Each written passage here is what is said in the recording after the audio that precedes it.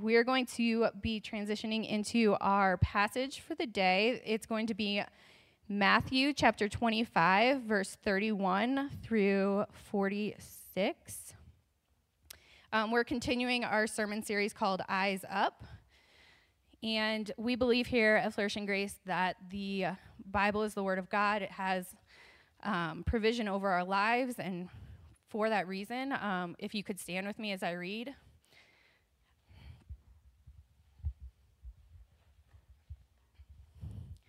Okay, we have Matthew chapter 25, verse 31.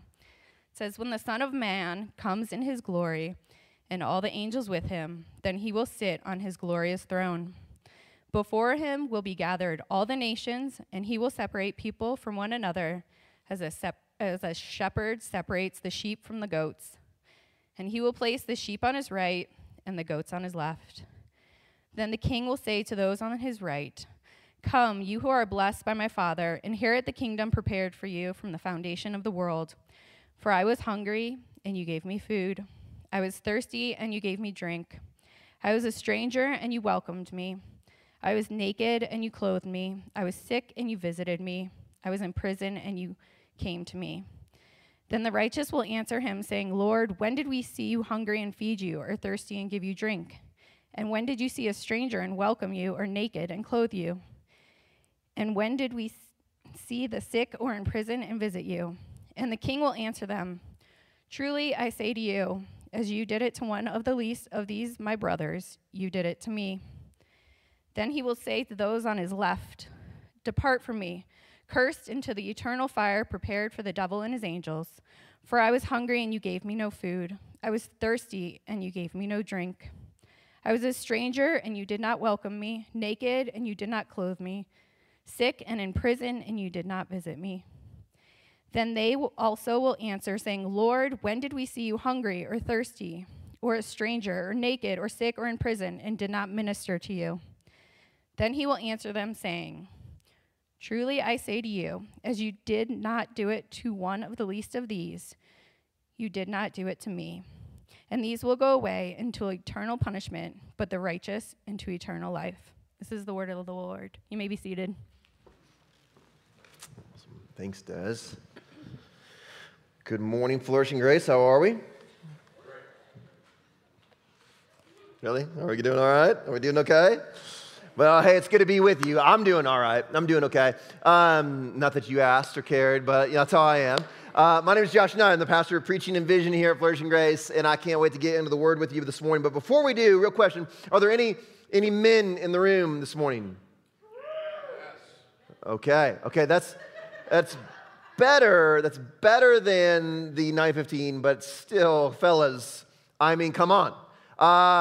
Hey, men in the room, you should have, if you've been around Flourishing Grace for a minute, you should have gotten a text message from me this morning because today is the last day. Today is the last day to register for Man Day, okay? Anybody already signed up for Man Day? Wow, okay, 3 of you. That's why I'm giving this announcement right now, so you can go and sign up for Man Day. It's this Friday night and Saturday right here at Flourishing Grace, a time for us to lean in as men. And we have some incredible things prepared for you guys. It's going to be, listen, ladies, I know, listen, hey, you'll get your time. Like, if gathering's coming, all right, this winter, we're gonna have stuff for the ladies, but right now, Man Day. Okay, and so you need to sign up for that today. We have incredible food prepared for you guys. We're going to eat well. We have some activities planned for you guys. There's going to be axes being thrown around. There's paintballs. There's live bulls. There's all kinds of. Listen, I'm just saying, sign up. Today's the last day to sign up for that. There's no live bulls. I tried, but next year. You guys have no idea what we are going to do to you this weekend. It's going to be so much fun. It's going to be awesome. So make sure you register for that today, right now. Pull out your phone. You can either click on that text message, you can scan that QR code on that card, or you can go to flourishinggrace.org/events, and you can find all the information there. All right, Desiree read our word for us this morning from Matthew 25, and we are in this series called Eyes Up, just getting our eyes as a community, as Christians, as brothers and sisters in Christ. We're getting our eyes up on the return of Jesus for the goodness of our souls. And as I've been preparing for these sermons and this series, man, I've been reading so many theologians of old and the greatest preachers in the history of the world, and so many good things. Man, you want to just get your mind blown from people who had their eyes on the return of Christ. Man, read the Puritans, read the great preachers of old. And one quote I want to begin our time with this morning comes from Charles Spurgeon, the great prince of preachers. He put it this way. He said this in a sermon that he preached. He said, "It is exceedingly beneficial, exceedingly beneficial to our souls to mount above this present evil world, to get above it. Let's get above this present evil world to something nobler, something better. The cares of this world and the deceitfulness of riches are apt to choke everything good within us." The cares of this world, the deceitfulness of riches are going to choke everything within us. And we grow fretful, despondent, perhaps proud, carnal. It is well, it's good and right for us to cut down these thorns and briars, for heavenly seed sown among them is not likely to yield a harvest. And I do not know a better sickle with which to cut them down than the thoughts of the kingdom to come. That's what we're trying to do, friends. Man, I want to mow it all down. I want to get our eyes on the kingdom to come. And so everything in our life that's kind of blocked out our hope that's in Christ, then we're going to mow it down over these next few weeks here at Flourishing Grace. This is what we've been trying to do. This is what we're going to continue to do over the next few weeks. And this morning, no catchy story for you. No little hook. Nothing. I'm just going to give it to you right up front. We're talking about the final judgment of Jesus this morning. And I know some of you are like, hang on, man, I brought a friend. I know. Listen. This is the reality. I knew that when we said, hey, let's preach a sermon series on the return of Christ, it's an unavoidable thing. And we got to talk about the final judgment because they are one and the same. It is in every single one of the parables on the return of Jesus involves judgment. Okay? This is a theme within the greater redemptive arc of Scripture that you cannot get away from. If you remember a few weeks ago, I drew you all a picture. You guys remember the picture I drew for you guys on this redemptive arc of human history, the creation, the climax being the cross. There it is, right? Put that on your refrigerator. Take it home. All right, the creation of the world is the beginning of it all. The climax of human history, the cross of Christ, the death and resurrection of Jesus, and then, of course, the conclusion being the end, the new creation, the new heavens, a new earth, the return of Christ, ushering in a new heavens and a new earth. Every single one of those big moments is marked by the judgment of God. Think about it.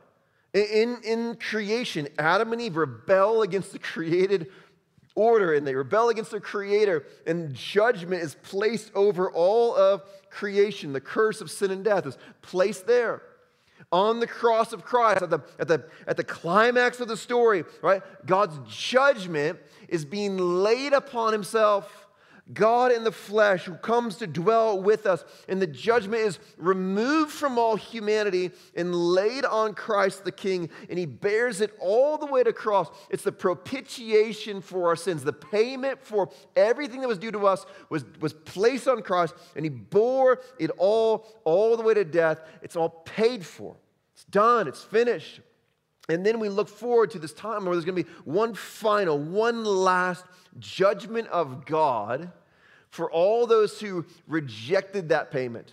For all those who said, no, I'm good, thanks, I will do it on my own. It's coming for us. And this is not something that as Christians we can kind of sweep under the rug. It's something that we, as followers of Jesus, ought to be like, very mindful of. It's not something we should be confused on. It's something that we should be able to articulate. It's not something we should be afraid of. It's something that we should look forward to. And for those of us who are not Christians, and I know there are people in this room that are not in Christ, you've not surrendered your life to his rule and reign. You might believe, but you haven't surrendered your life to him. It's good for us too to ponder what happens at the end of our days. What happens if it's true? Something that wrecked my life was the first time I read the Pensées de Pascal, right? Blaise Pascal, French mathematician, philosopher, theologian.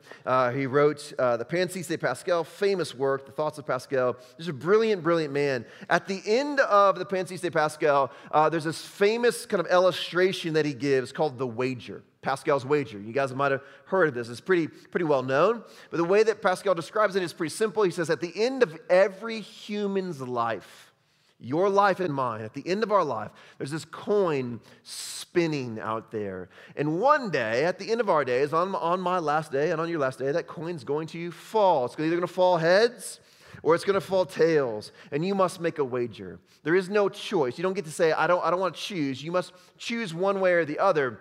Heads, it's all true.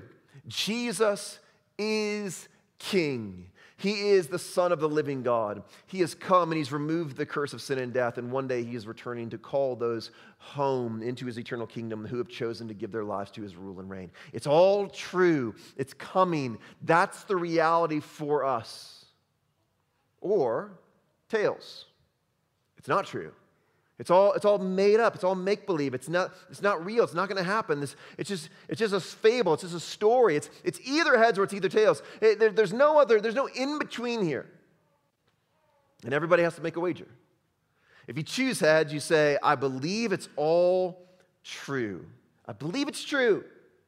At the end of your days, if it falls tails and it was all made up, what did you lose? Pascal would argue, you lost nothing. You lose nothing. The day you die, it's just over. There's nothing there. It's over. You didn't lose anything. You didn't lose anything. You lived a wonderful life in a beautiful community of people who are seeking to live lives that are modeled by Christ. You didn't lose anything. But what if it lands heads? What if it is all true? You gain everything. Well done, good and faithful servant. Come into the kingdom that's been prepared before the foundations of the earth by my Father. Like, you gain it all. But what if you wager tails? You wager tails and it lands tails. In the same way, you gain nothing. There's nothing to be gained if it lands tails. It's just over. You gain nothing. But if it lands heads, for the person who wagered tails, you lose everything. All hope, all love, all joy, all delight, all comfort, it's gone in that moment.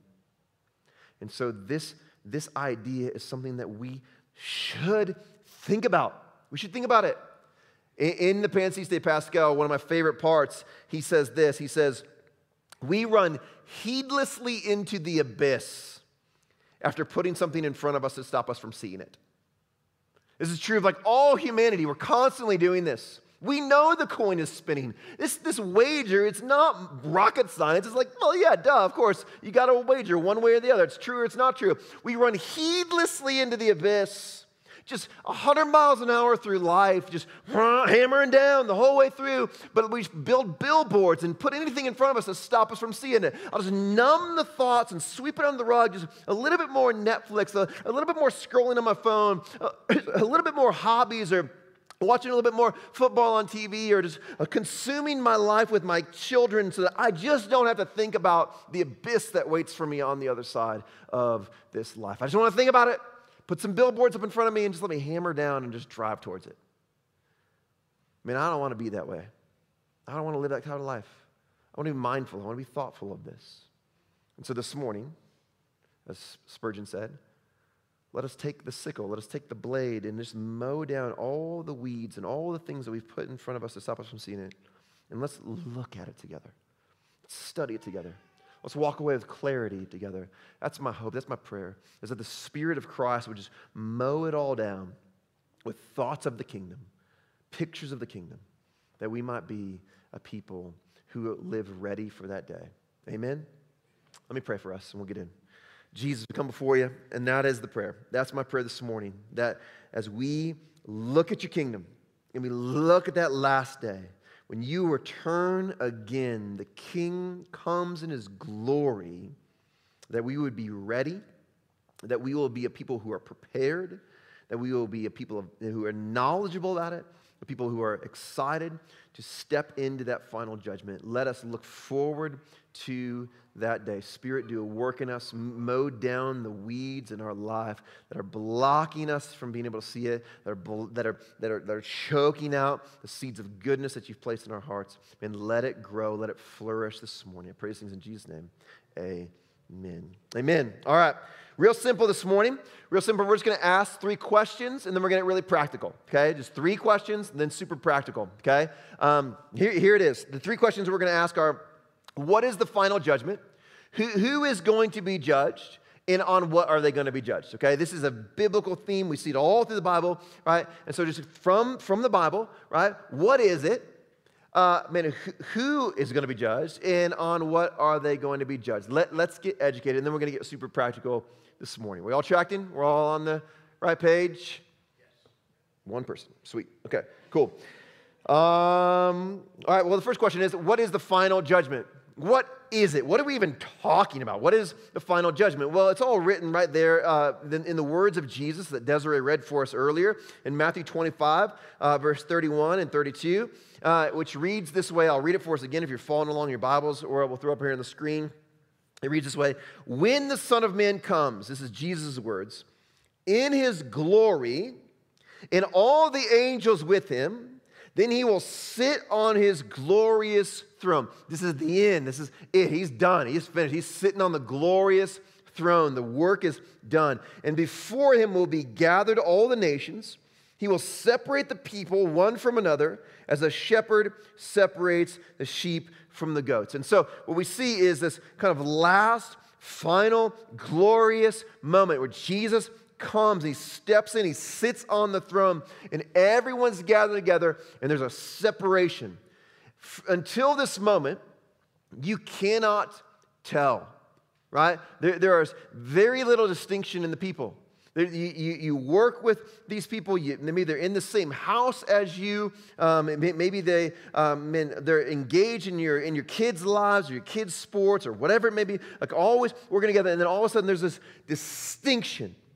You know, there's a very clear separating. And these people over here were on your sports team, and these people over here were in your office, but there's all of a sudden there's a difference between the two that maybe couldn't have been seen before, but the one who judges perfectly can see the difference. Here's what it is, okay? What is the final judgment? This is my little own definition in the most simplest of terms. The final judgment is God's right and good, final, rewarding and punishing of humanity, okay? That's my definition for us this morning. The final judgment is God's right and good, final, rewarding and punishing of humanity. And so we're just going to walk through that real quick as we answer this question. What does that actually mean practically from Scripture? Well, first, it's good and right. It's God's good and right, finally. It's good and it's right. This is a picture that we're actually given in this text, right? He is in glory. The Son of Man comes in his glory with all the angels, and he's sitting on his glorious throne. It's a good and right, perfect judgment. We want a perfect judge. Listen, if anybody's going to judge me on anything, I want that judge to be accurate. I want him to know his stuff or her to be sharp that day. I don't want the judge who's a little sleepy. I don't want the judge who's a little confused. I don't want the judge who's like a little forgetful in the head. I want the guy or the gal who is like the sharpest and can actually weigh the evidence. Like that's the judge I want. And the image that we're given is this perfect judge who's going to judge with good and right perfection. He's going to judge it perfectly. I don't know if you guys ever saw, there was a Netflix series, this is going back a little minute, but there's a Netflix series called Making a Murderer. Making a Murderer. Anybody see that? Making a Murderer? Okay, a few of you guys. That's kind of disappointing. Making a Murderer, it's a true story. Stephen Avery. He was a guy in middle of nowhere, kind of podunk, Wisconsin.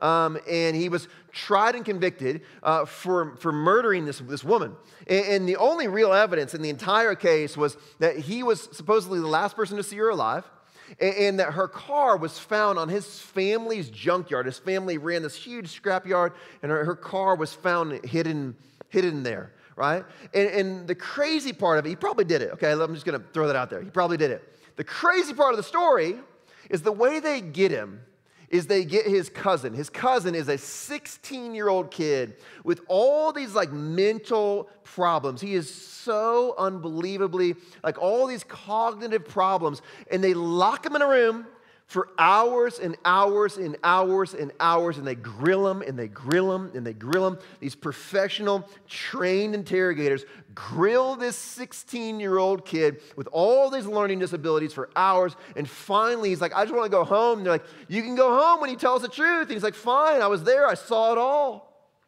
And he begins to lay out this story that makes zero sense. There's no evidence. Like, it's not possible. The way that he says it goes down, it could not have gone down that way. There's no possible way that what he's saying is true, and they walk out of the room and they say, we got him. And to this day, that boy, he's not a boy anymore, he's a grown man, is still in prison in Wisconsin for something that he did not do. Like, he did not do it. There's more evidence that says that he was not there, that he didn't do it, than there is. And listen, this is a shameful thing for me to admit. I watched that entire series 3 times. I watched it once with my wife.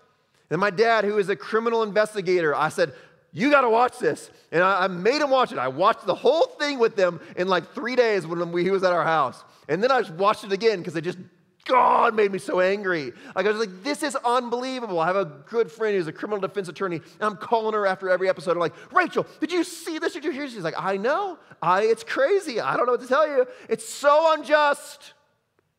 And I think that we think that the final judgment of God, we have this negative view of it because every single one of us in this room has been judged unrightly and unfairly at some point in time of our life. Your friend has called you out on something that's just not true.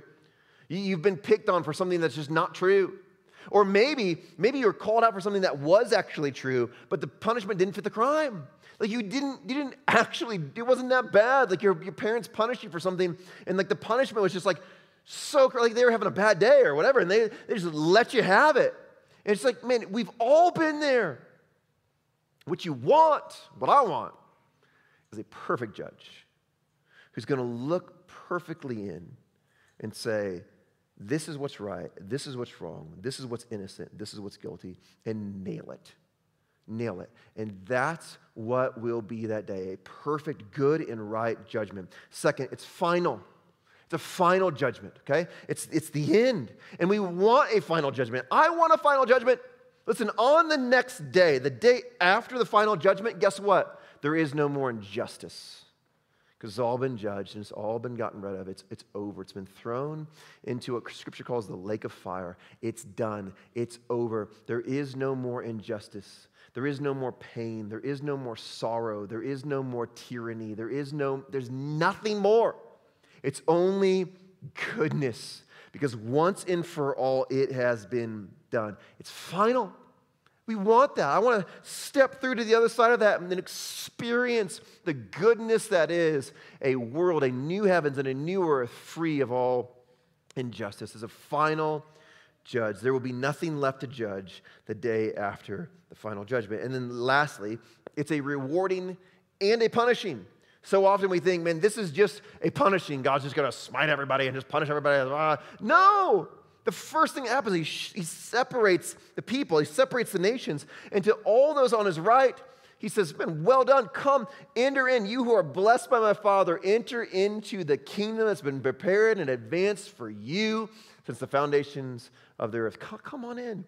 Like, it's a rewarding before it's even a judging, or before it's even a punishing. It's a rewarding. It's a rewarding of those who have endured. And I would make the case that we want this too. Listen, there is a goodness that is experienced. Just like I got angry at that Netflix series, man, there's something that happens in us when justice is served in a right and good way. It's like, man, I want that. Like, I want to experience that.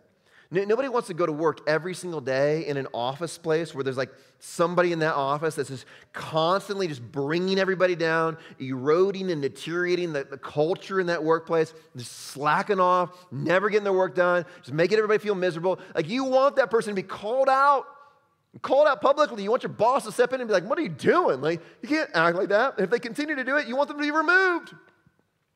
In the same way, the person who's always showing up early and getting everything done and coming up with new ideas and working hard to implement these things that are going to be better for the organization as a whole, you want that person to be rewarded for that. There's something in us that says, man, I want a rewarding and a punishing. So, man, I look forward to the day. Look forward to the day when a perfect judge will once and for all give a final rewarding and punishing for all things. I want evil to be punished. I don't think that evil people should be let off the hook, and neither do you. No, nobody's like, man, I just hope that every child molester and every Hitler of the world gets like, nothing happens to them. No, we want to see punishing. What we don't want is to be found guilty in that day. That's what you don't want. You want a final judgment. You want a perfect judge to punish evil. You want to step through on the other side and to be in a place where there is no more injustice. What you don't want is to be found guilty in that day.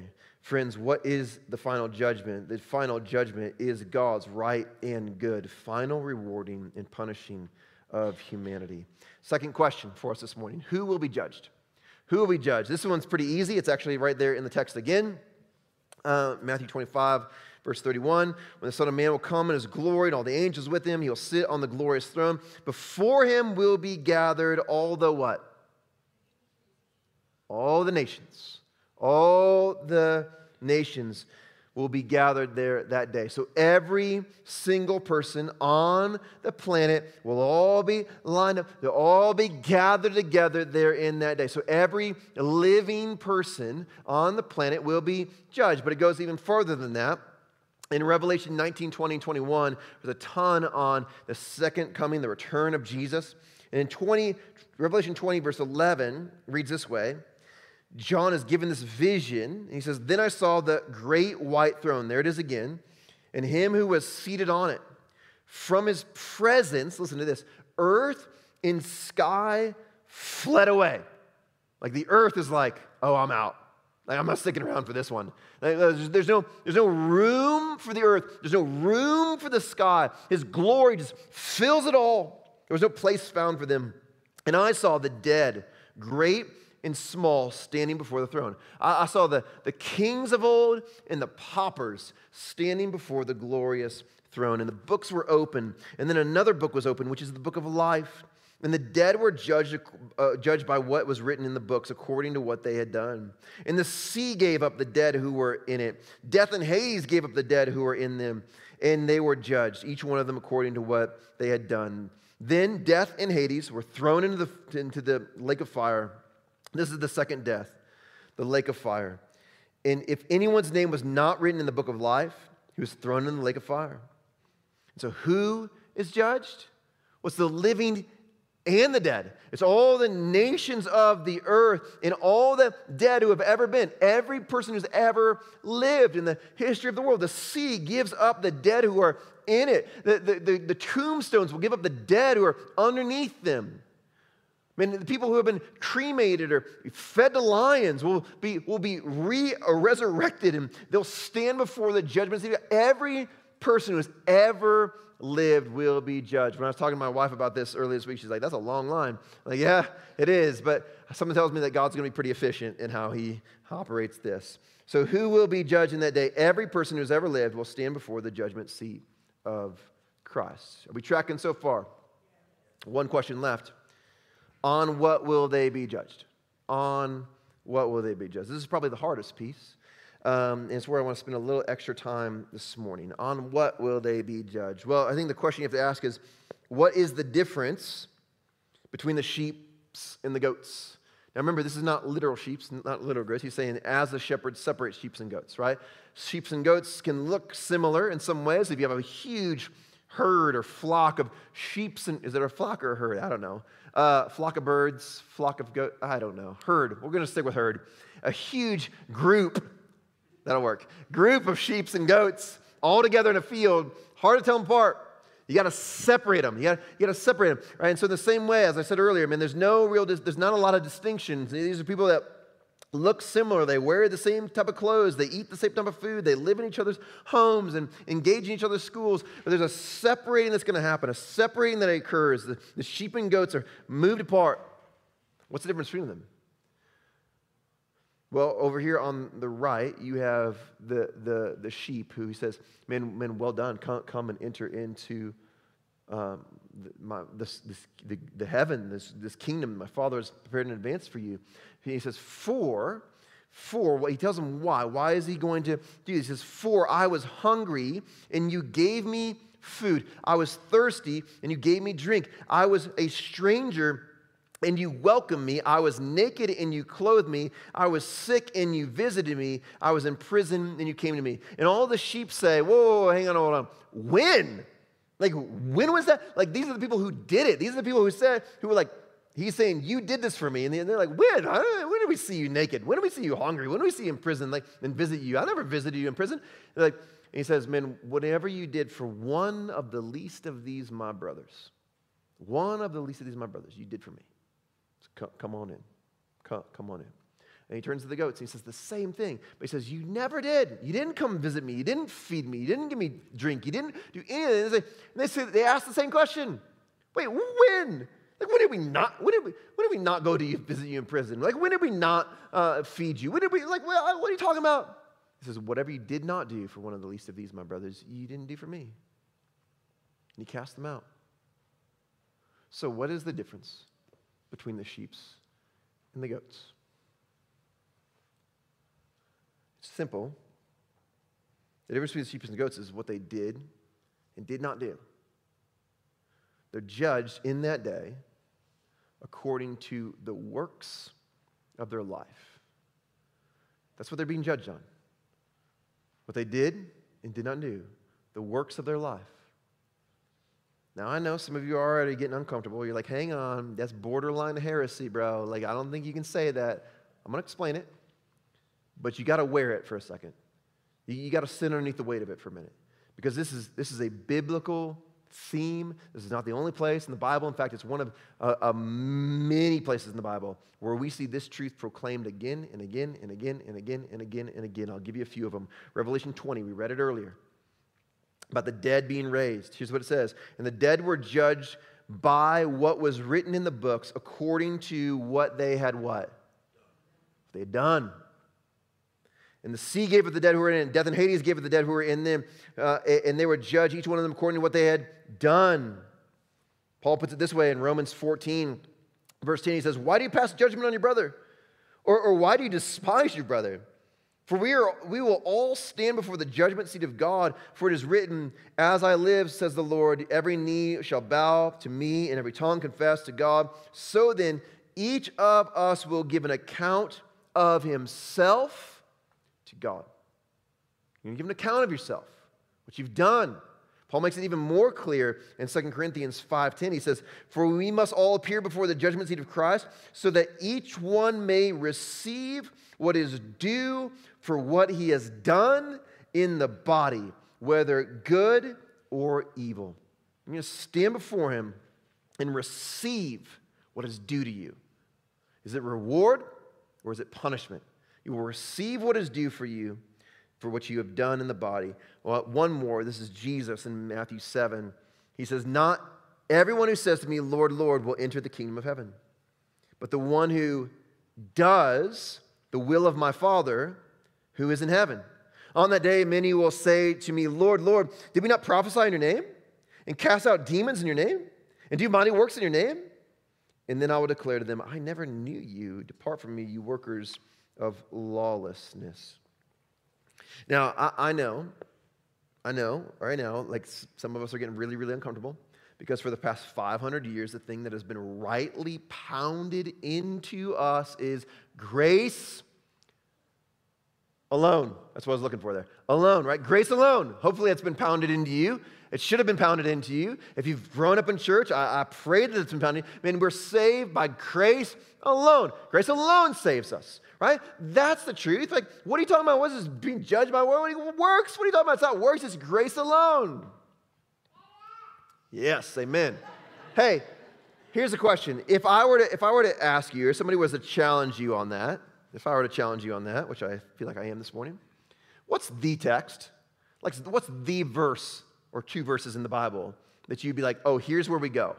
If you want to make the case for grace alone, right, not works, where are you going?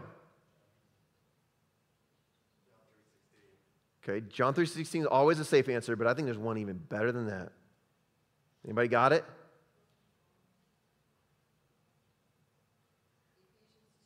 Thank you. Ephesians 2, 8 and 9. And I know you know it. Even those of you who are being quiet, right? I know it too. For by grace you have been saved through faith, right? There, it can't be any clearer than that. For by grace you've been saved through faith. This is not your own doing. This is the gift of God. This is not your merit. You didn't do anything to earn it. It's a gift given to you by God, right? Not a result of works so that no one may boast, okay? 3 different ways Paul says the same thing. For by grace you have been saved through faith, okay? Now, we're struggling a little bit, but that's Ephesians 2, 8, 9. What's Ephesians 2, 10? Anybody know it? The very next verse. For we are his workmanship, created in Christ Jesus for, anybody know it? Good works. Good works. For we are his workmanship, created in Christ Jesus for good works, which God has prepared in advance for us that we should walk in them.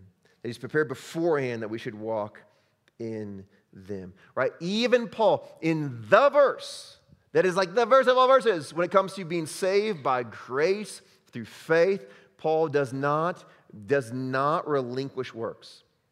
He says there's something to this. There's something to this. What is it? How does this work together?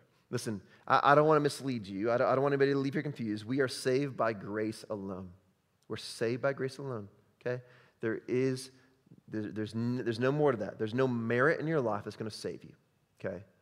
But how do we reconcile all of these scriptures? What is going on here? What do we do when we get confused in Scripture? Well, first, we cling to Jesus, who is the founder and the perfecter of our faith. He's going to do all the work for us this morning. We're going to see it.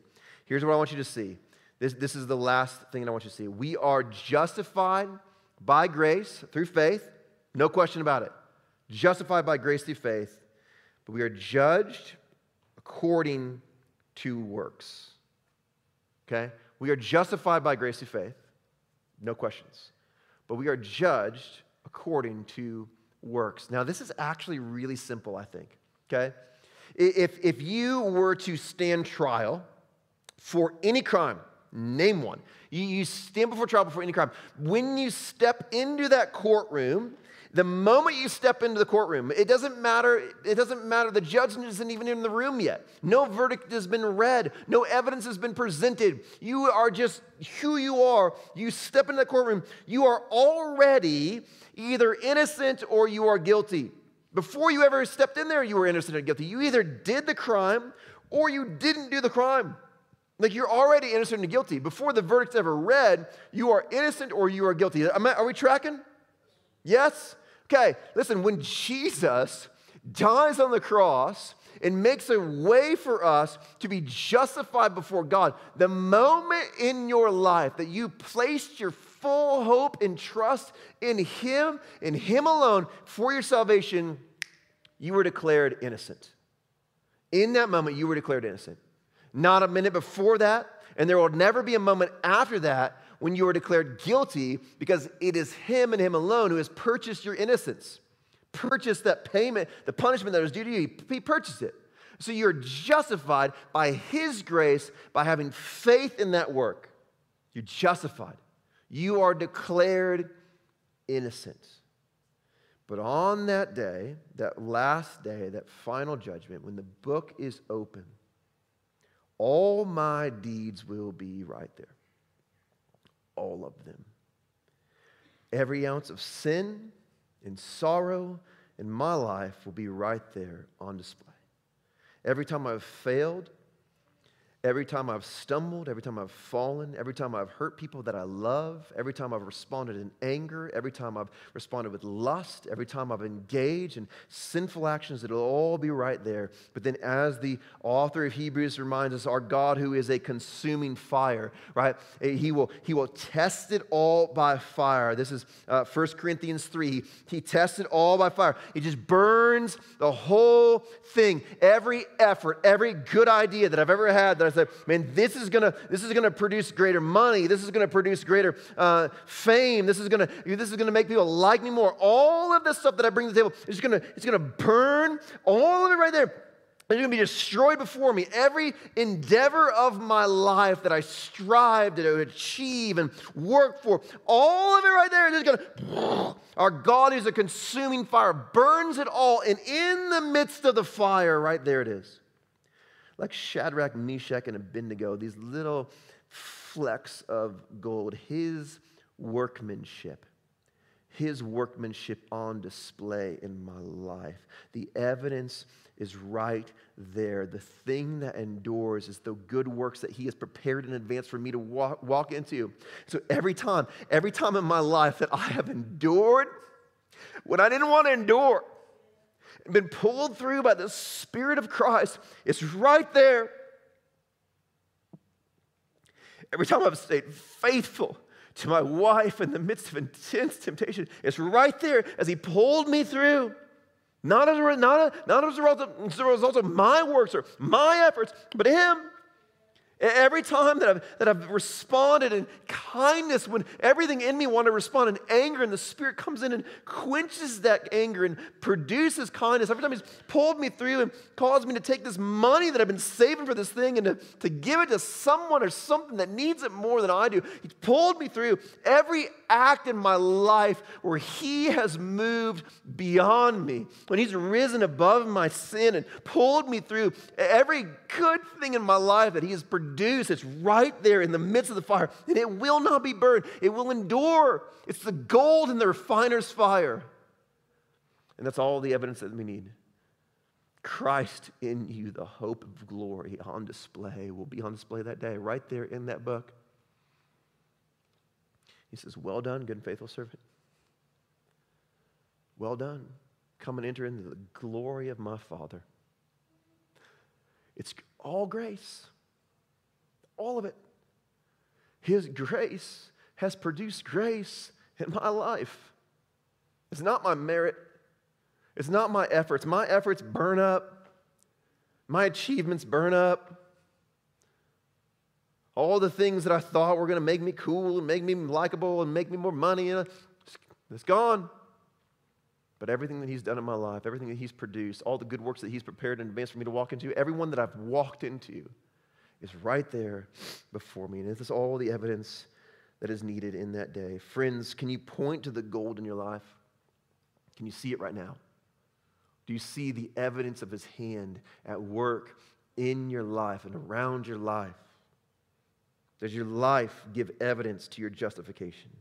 Has grace produced grace in your life? So many people want to think that belief alone saves us. It does not. It does not. James says that even the demons believe and they shudder. They're not saved. They believe. There's got to be more to it than that.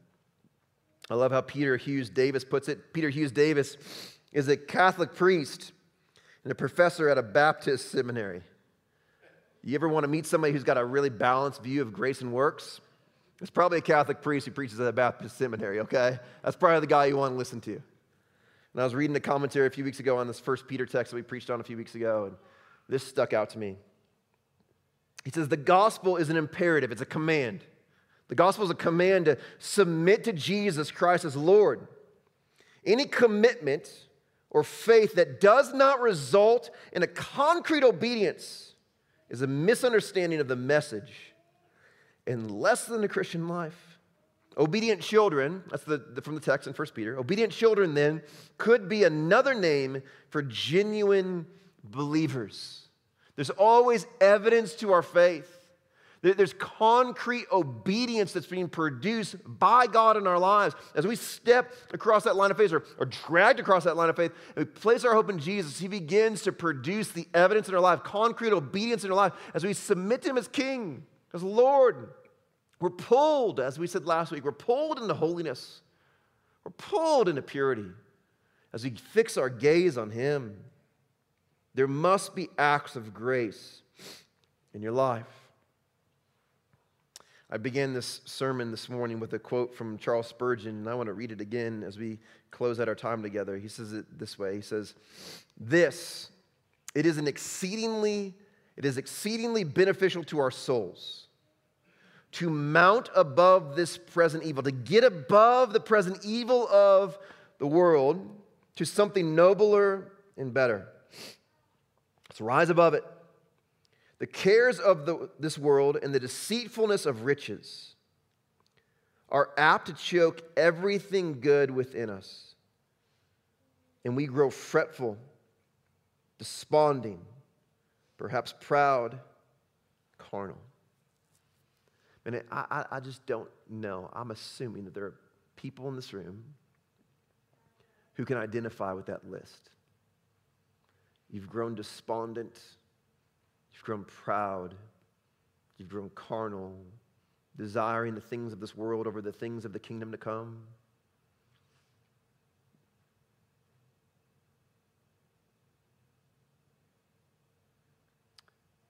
Has the things of this world, the deceitfulness of riches, has it choked out the goodness in your life? It is well for us to cut down these thorns and briars, for heavenly seeds sown among them are not likely to yield a harvest. But I do not know a better sickle with which to cut them down than the thoughts of the kingdom to come. Man, there are things that for many of us in this room, there are works that God has prepared in advance for you to walk into. And they've been placed in your life. But those seeds have not produced anything in your life because they're all getting choked out by all the garbage in your life. You've chosen to not walk in them. You're walking in the way of the world. You're walking in the way of that everybody else around you is walking. And I need to make more money. I need to advance my career. I need to meet Mr. Right. I need to become cool. I need to become popular. I gotta do all these things. And it's all getting choked out. And these things that you're meant to walk into, you're not walking into them because you can't see the glory that's on the other side. One day when all the rest is burned up, all those weeds and all the thorns are burned up, will there be anything there? Will there be anything there that He has produced in your life? And I'm telling you, that's the reward. You want to know what you're going to be rewarded on? It's the work that He's done in your life. But you have to allow Him to do it. You have to walk into what He's already produced. You got to rise above all the junk in this world. Get your eyes set on that day when He comes in His perfect and right judgment, that perfect and right goodness. And it's all burned up. What will be left in your life?